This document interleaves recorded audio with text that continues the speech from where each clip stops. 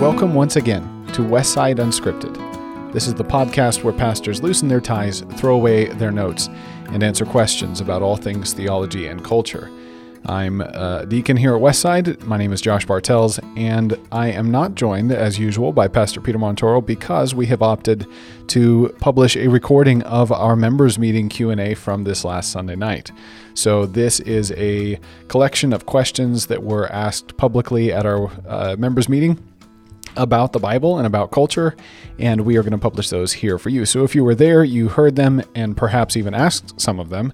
If you weren't there, though, this is an opportunity for you to catch up on some of the answers that Pastor Peter gave to some of the members' questions this past Sunday night at the members' meeting. So I hope you enjoy this. He did not have notes, he was not wearing a tie, and he did answer questions about all things theology and culture. So this is right up the podcast alley. Thanks again for listening, and God willing, we'll be back with you next week for usual programming.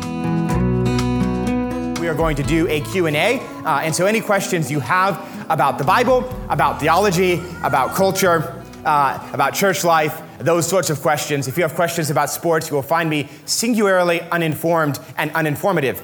But if you have questions about the Bible, hopefully I'll do the best that I can. And so, who will be first? Brother Chad. So in 2 Samuel 24... 1 Samuel 24? 2 Samuel 24. Okay. Verse 1, the anger of the Lord was kindled against Israel, and he moved David against them to say, go number Israel and Judah. And then we know the rest of the story. He numbers them. Joab tells him he's crazy.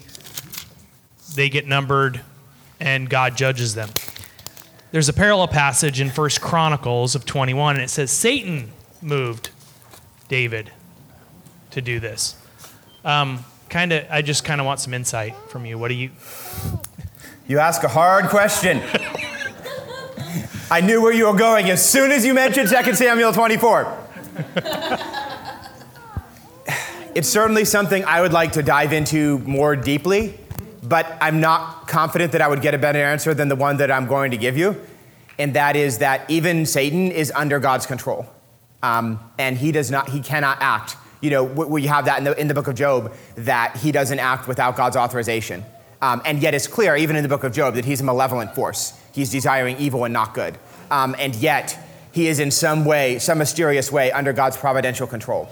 And so, you know, why God is testing David at this point, that to me is, so that God uses the devil to test David is maybe less of a question, because we just know that God does that, and ultimately it goes to God's will. We can't answer that. But why God is testing David at just this point, other than, why God is, the text leaves a lot of things. So those are some of the things that I think maybe a much more close, a very detailed study of 2 Samuel could reveal, is there something in the text that answers that question? So the first question, God just uses Satan, that's all we can say about it. But why is God doing that at this point? It may be that's also, we just don't know, but we have to trust God. But it could be there's something in the text that would shed some light on that. So I am hoping one of these days, maybe on a Sunday night, to be able to, there's a lot of really cool stuff in the structuring of Samuel and Kings, and that sort of broad narrative. So that's one of the things that I have under consideration at some point, probably in a Sunday night setting. It's probably not the next thing. I think we're going to do Isaiah next. But at some point, I want to tackle like a big chunk of narrative like that. And those will be some of the, those are the questions that come up. And so that's an opportunity to really wrestle with it and see if anyone has discovered something that would shed light on that. That's a good question to start out with. Zachary. Why is Leviticus called what it is? The book of Leviticus from the Bible? Because I knew I should have brought my Septuagint as well. So in the Hebrew Bible, Leviticus is called Vayikra, which is and he called, which is the beginning of the book. So Hebrew book titles tend to follow the first word. So the book of Genesis is called Bereshit in the beginning, because that's the beginning of the book. It starts with Bereshit. And Vayikra is how the book of Leviticus starts. But most of our English book titles come not from the Hebrew, but through the Latin Vulgate via the Greek, via the old Greek translation. And I am about 90% certain this is the case. I would want to double check before you quote me on it, but it comes from I'm almost certain that it's going to come from the Latin via the Greek, because that's typically the case for English book titles. But the reason it's called Leviticus is because it gives a lot of details about the duties of the Levites.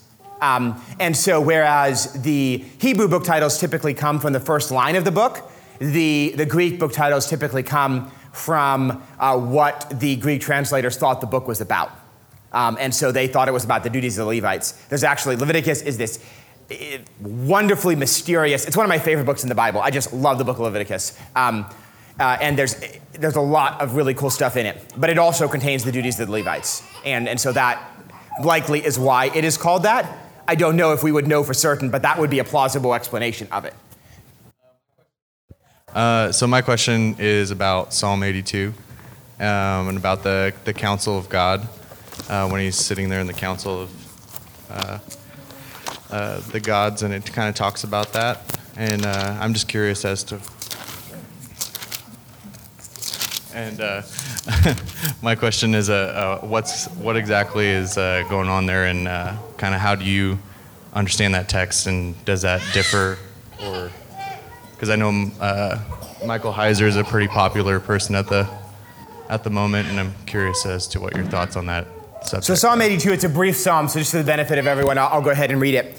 God standeth in the congregation of the mighty, he judgeth among the gods. Of course, there's a discussion about how that term should be translated. How long will you judge unjustly and accept the persons of the wicked? Selah. Defend the poor and fatherless, do justice to the afflicted and needy. Deliver the poor and needy, rid them out of the hand of the wicked. They know not, neither will they understand. They walk on in darkness. All the foundations of the earth are out of course. I have said, ye are gods, and all of you are children of the Most High, but ye shall die like men and fall like one of the princes. Arise, O God, judge the earth, for thou shalt inherit all nations. As you know from what you referenced, this is something that good people are going to disagree on how to read this one. Jesus actually quotes this in John. I think it's in John 8 maybe, but it's in his either John 6, John 8, about there in the Gospel of John, where he says, if he called them gods unto whom the word of the Lord came, how are you saying that I'm blaspheming by saying that I'm the Son of God? So Jesus picks it up in that way. And this is the sort of thing that one could change one's mind on and then change it back again because there's sort of arguments different way. So Heiser's view is that basically this is portraying the divine council, and the gods should be seen as the sons of God in terms of angels. So these are angelic powers in some sense. The other view, which I probably would incline to based on my reading of my understanding of the point that Jesus makes based on the passage would be that another explanation of the sons of God would be human rulers. And it seems like that human rulers, but potentially with the divine, so you have that in Daniel where you have Michael, the prince of the children of Israel, and then you have the prince of Persia that Michael is fighting against. So you have this hint. It is not a fully developed system, but you have a hint in the scriptures that behind human kings are angelic powers, both good and evil.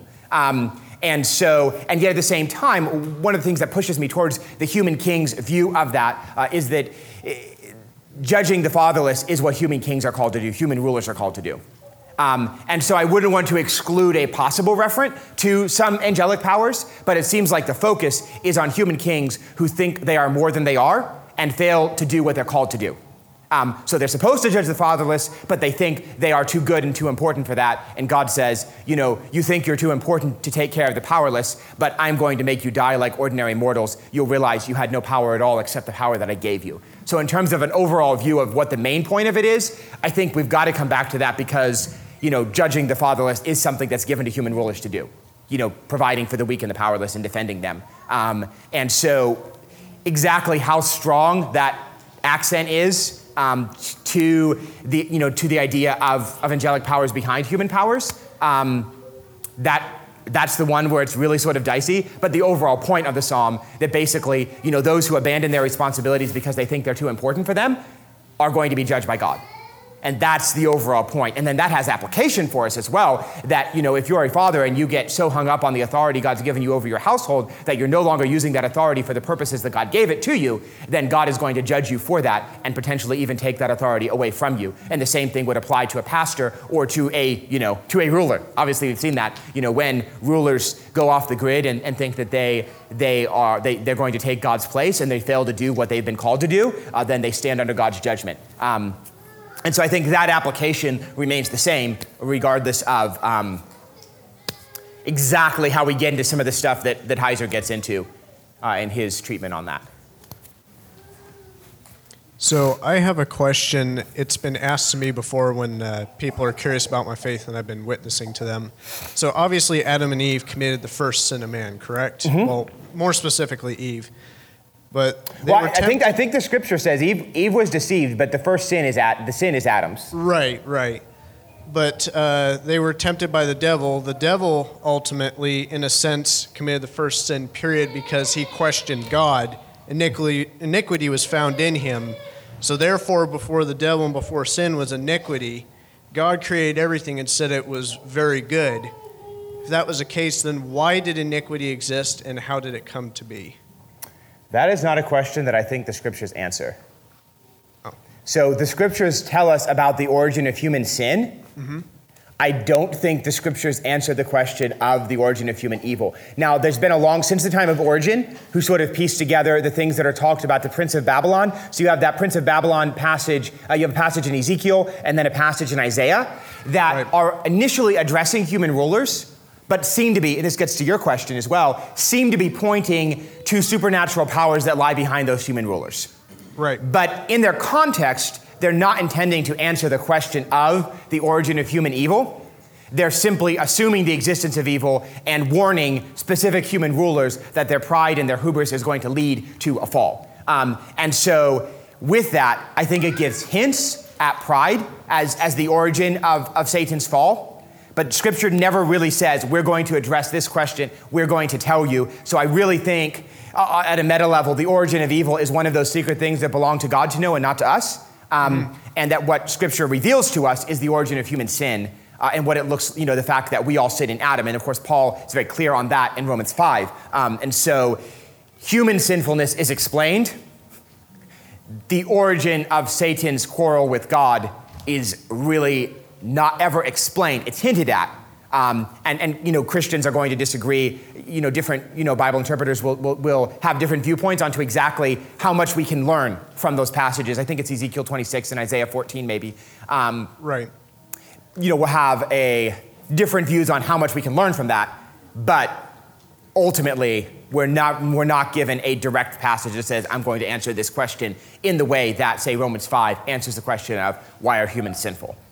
Well, when people have asked me that question, I've kind of redirected their question when they've asked me about this, and I've said, well, God's whole goal of making us is so that he can be worshiped and glorified and have a personal relationship with his creation.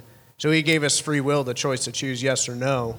And the existence of evil in the world, although not directly created by him, it adds as a way to strengthen those who do serve him for better discipleship. It gets into some questions that we can't ultimately answer, and that gets into some different philosophical perspectives. But I think really we have to especially people who are outside the faith, we need to redirect them to, regardless of where sin came from, you are a sinner, and you stand guilty before God. And what are you going to do about that?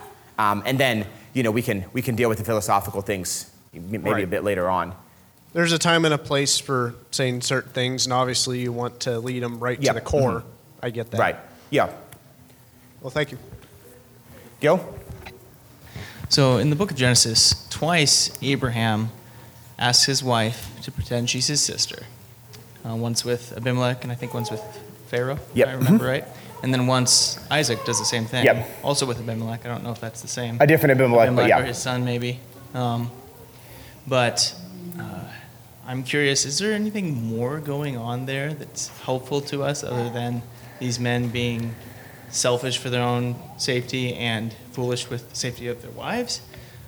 And the detail that, at least in one, and I think a few of the circumstances, they were given gifts and blessed despite this foolishness, partially as tokens of the innocence of the parties that really had to do that because of the deceit in the first place. So is there something more going on there? It seems like it takes up a decent portion. Yeah, there's a lot there going on.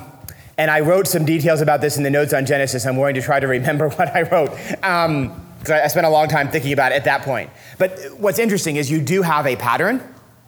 So you have Sarah with Pharaoh. And it's interesting with Pharaoh, it is not said that Pharaoh was withheld from touching Sarah. So it is left it does not say explicitly that Pharaoh had relations with Sarah, but it is not said that he didn't.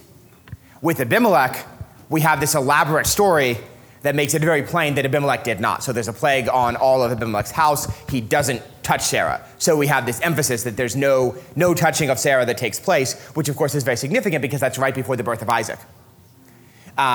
And so you have this open question that God has promised that the seed is going to come. So you have this sort of drama that you have this strategy he does with Pharaoh, and he seems to get away with it, and he seems to be seems to get treasures from it. He also picks up Hagar in Egypt. So Hagar is an Egyptian servant. So it's likely that Hagar is one of the rewards from Pharaoh, which kind of backfires and creates a lot of problems. So you have this strategy of not trusting God that seems to work out well and actually has a lot of long-term destructive effects on their relationship and on the promises of God.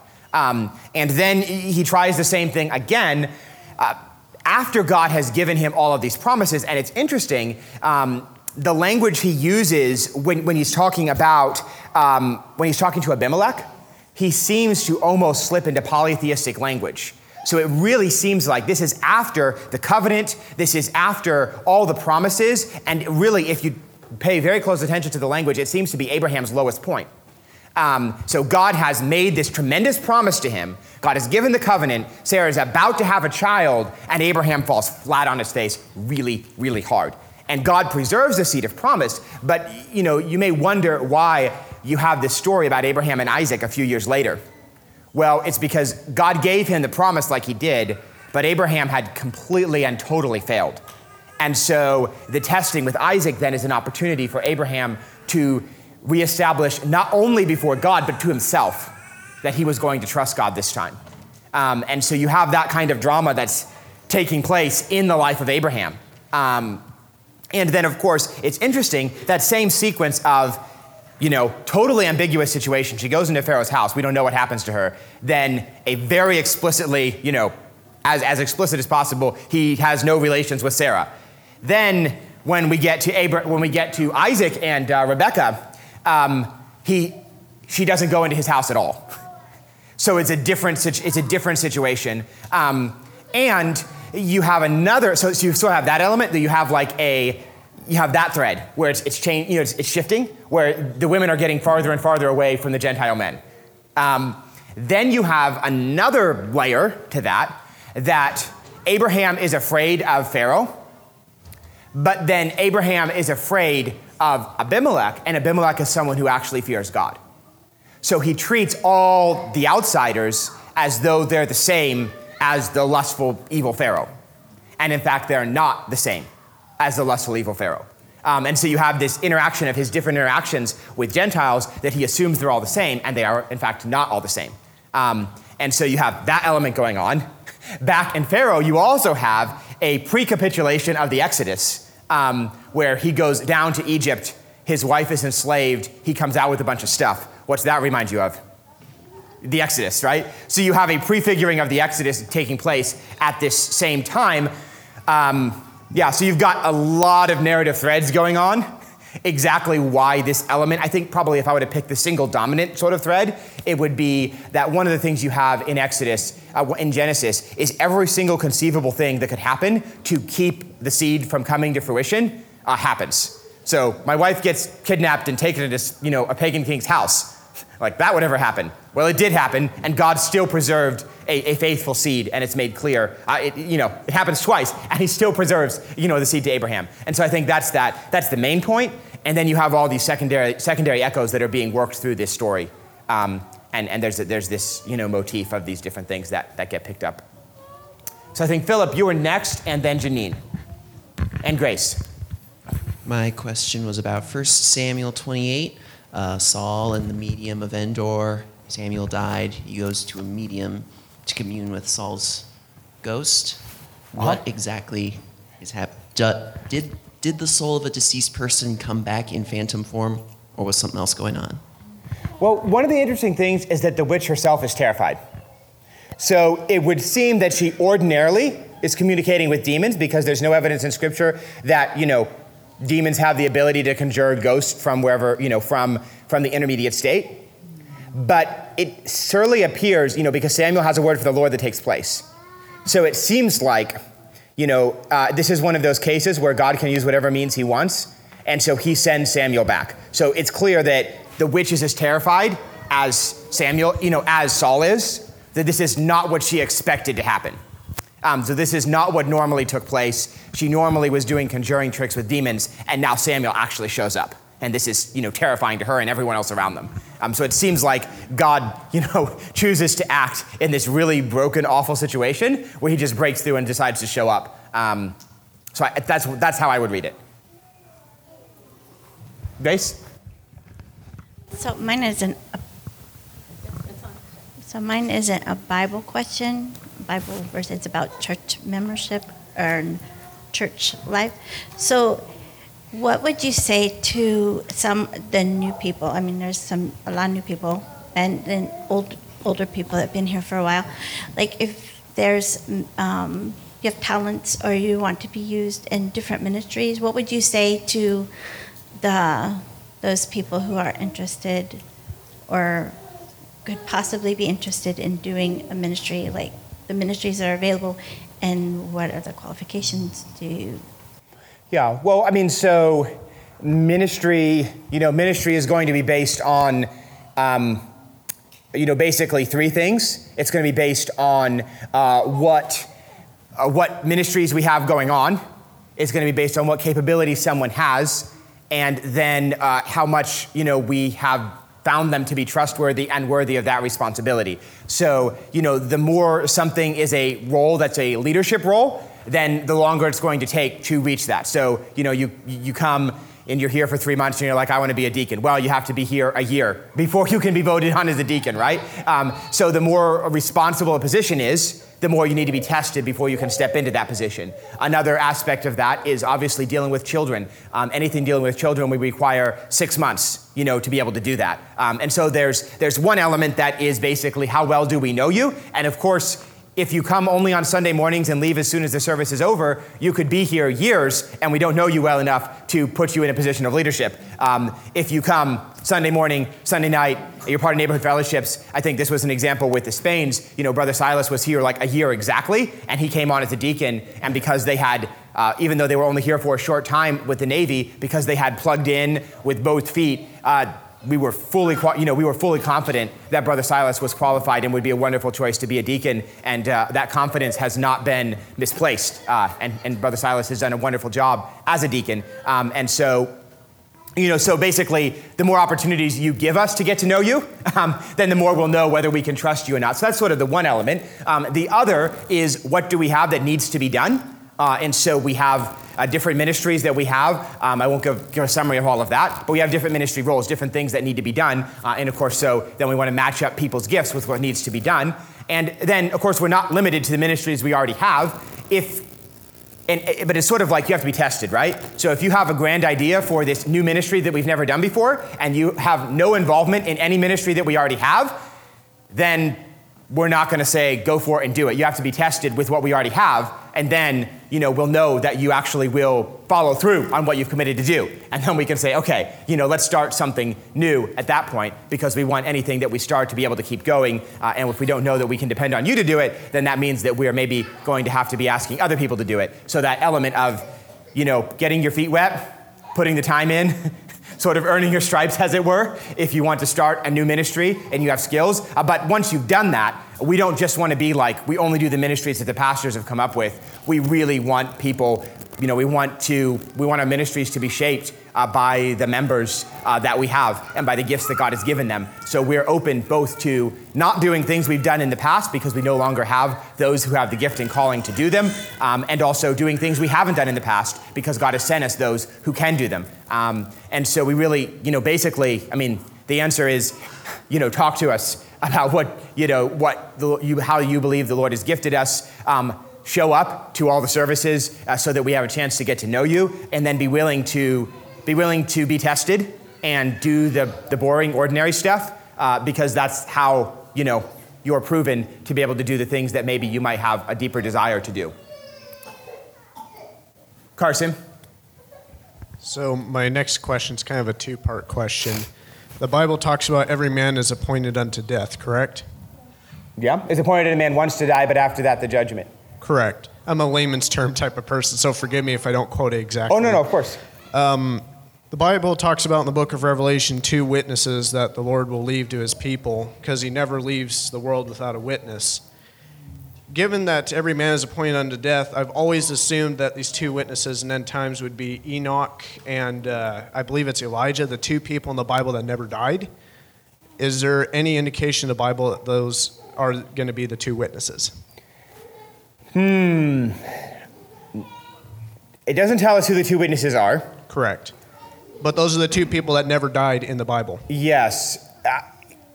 I think in order to answer that question, it would require setting up a whole framework of conversation to even how to think about that it might extend past the time that we would have. So I think that's a broader question that I can tackle. So I don't think we necessarily know who those two witnesses are, but there's a broader question of, should we see them as individuals at all? Should we see them as symbolic of entities, right? So there's a whole broader framework before we can even get to, should we even be thinking of two particular individuals? And then that I think would exceed the time that we'd have to get into. Well, the second part of my question was, given this information in mind, what about the rapture when he comes to the cloud and calls his elect? Does that also... Every man is appointed unto death. When he calls his elect, I don't picture it as our hearts giving out and us dying necessarily. Is there anything in the Bible that indicates that is the case? Because it appears to me that it's the calling back of the souls of the elect, of his chosen ones. Yeah. Again, that's a much broader question probably. So I know this is something that Christians, even many of us here, would have different positions on. Mm-hmm. I don't think the scripture teaches a secret rapture that is separate from the return of Christ. I think the passages that speak about the return of Christ all speak about a single return of Christ at the end. And so believers are caught up to be with the Lord, but they're with the Lord, and it's the sound of the great trumpet. And of course, many Christians believe in a secret rapture followed by a 7-year tribulation and then a second return of the Lord. So that's one way of looking at it. But I wouldn't see it that way. I personally am a post-tribulation, pre-wrath. I believe. Yeah, like I said, there's a lot of complicated things that you'd have to set up whole frameworks of discussion, and so really getting into the details on that would be maybe outside the time that we'd have tonight. So you'd have to, in order to profitably answer the questions you're asking, you'd have to discuss a whole lot of things first. So yeah. Any other briefer questions that we can tackle? Brother Tanaka. We'll probably cover this in Colossians 1:24. It says, filling up that which is lacking in Christ's affliction. What is Paul getting to on that? Let's see. So, let's see, where does the passage start? I'll just start in verse 23 and read through verse 25 for the benefit of everyone.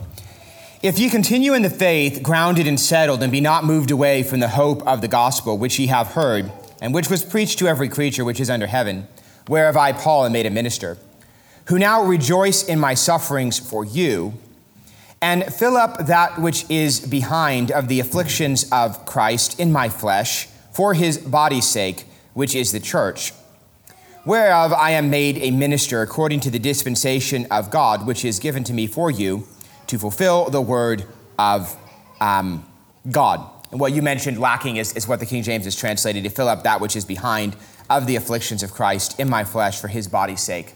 And it really is a great mystery, but I think it comes to the idea that Peter talks about this, and really Paul talks about this repeatedly, that as we participate in Christ's crucifixion, so we'll participate in his resurrection.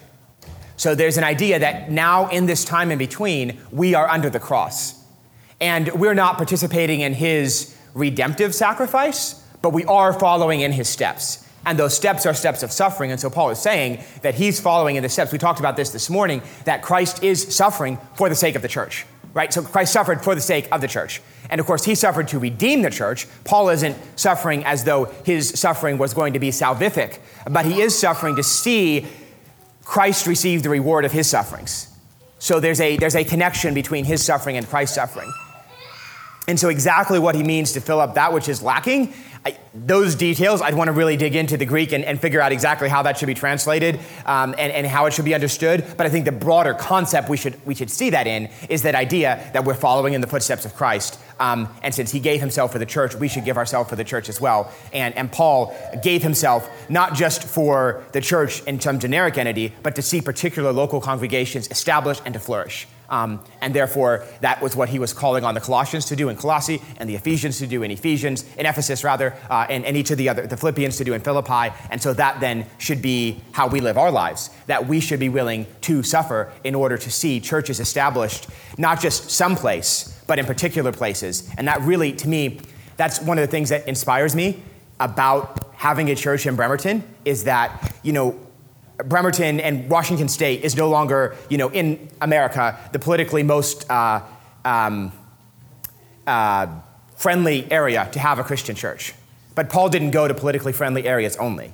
Paul thought there didn't need to just be this head church in Jerusalem or this head church in some safe place. Paul went to places where he wasn't welcome, where the gospel wasn't welcome, and he established churches there that he wanted to bear fruit in those places. So this is idea that the church for which Christ died needs to be established in as many places as possible, so that if we allow a church that was established to be quenched and that light to be taken somewhere else, then that's a reverse for the gospel, in a way that experiencing persecution is not a reverse for the gospel. So while, there are times where you're forced out of a town. There were times in Paul's life where he was forced out of a town or wasn't able to establish a church. There still is that heart that desires to see, is there any possibility at all that we can establish a functioning church in this place? And if so, persecution or no persecution, friendliness or no friendliness, we should go for it.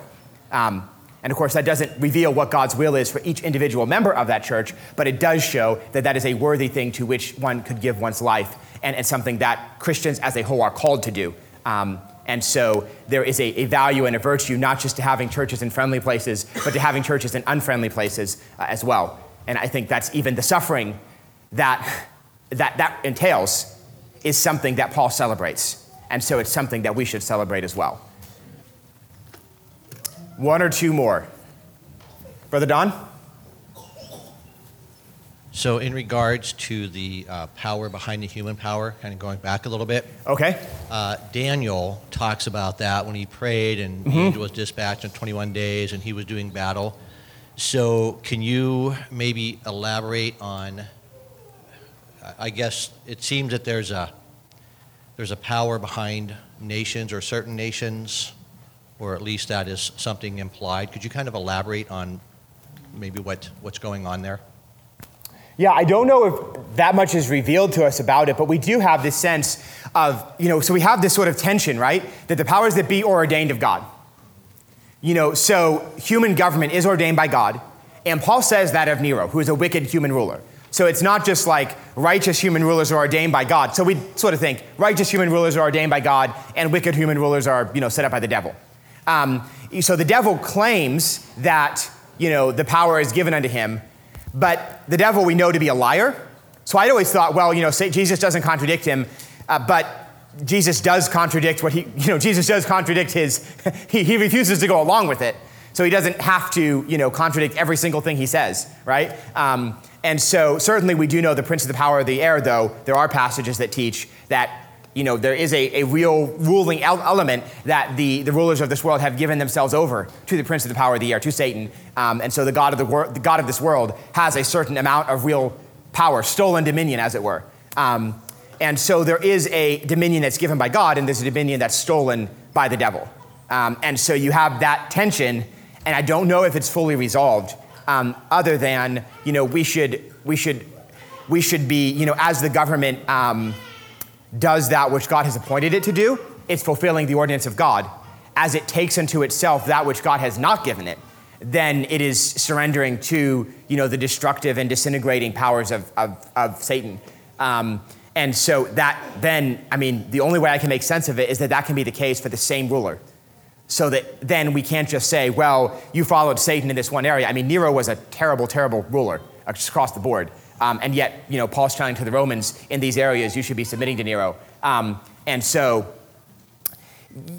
so basically then we can't just declare we're going to absolve ourselves from allegiance to a ruler, across the board. But then we have to actually decide, is this what God would have, are they acting for God in this? Or are they acting for Satan in this? And submit to the one and resist the other. And of course, then we must give ourselves to prayer as our greatest, that's what we find Daniel doing in Daniel as he's interacting with with these angelic powers. They're coming to him as a result of continued prayer and fasting. And I think sometimes that, given that these are things that we can't fully parse out in our minds and we don't know a lot of the relevant data, that sometimes we need to be giving ourselves to prayer rather than, there's a time and a place for political action. But prayer should be a much, much bigger portion of our political action than it often is. So that when we have something where we don't know how to discern, that we really give ourselves to extended prayer and a patience in taking the time to try to discern, not just individually, but communally, how is it that we should respond to this? And that's what, Paul, we wrestle not against flesh and blood, but against principalities and powers, that we're not striving to overthrow the political order necessarily, but we're striving to fight against those principalities and powers that often lie behind their evil deeds. And to, even by our very faithfulness as Christians, to help pull them to representing God and not representing, the stolen principality of Satan. So, obviously, there's a lot about it we don't know, but that's sort of really, I think, the end is that we need to spend a lot of time in prayer to try to discern that. And be hesitant to sort of be hasty in judgment and hasty in action, that something crossed a trip line that we had set up, and really devote ourselves to prayer and careful reflection so that we don't sin against God by engaging in rebellion, or that we don't sin against God, by submitting to something that would be rebellion against God. And so really trying to discern where that line is, recognizing that it's sometimes going to be hard. Anyone who has not had a chance to ask a question yet, as the last question, have one more. Anyone who hasn't had a chance. Here. All right, Gavin, you had your hand up. What would you have to say with, so in Daniel 5, it says, and Darius the Mede received the kingdom being about 62 years old.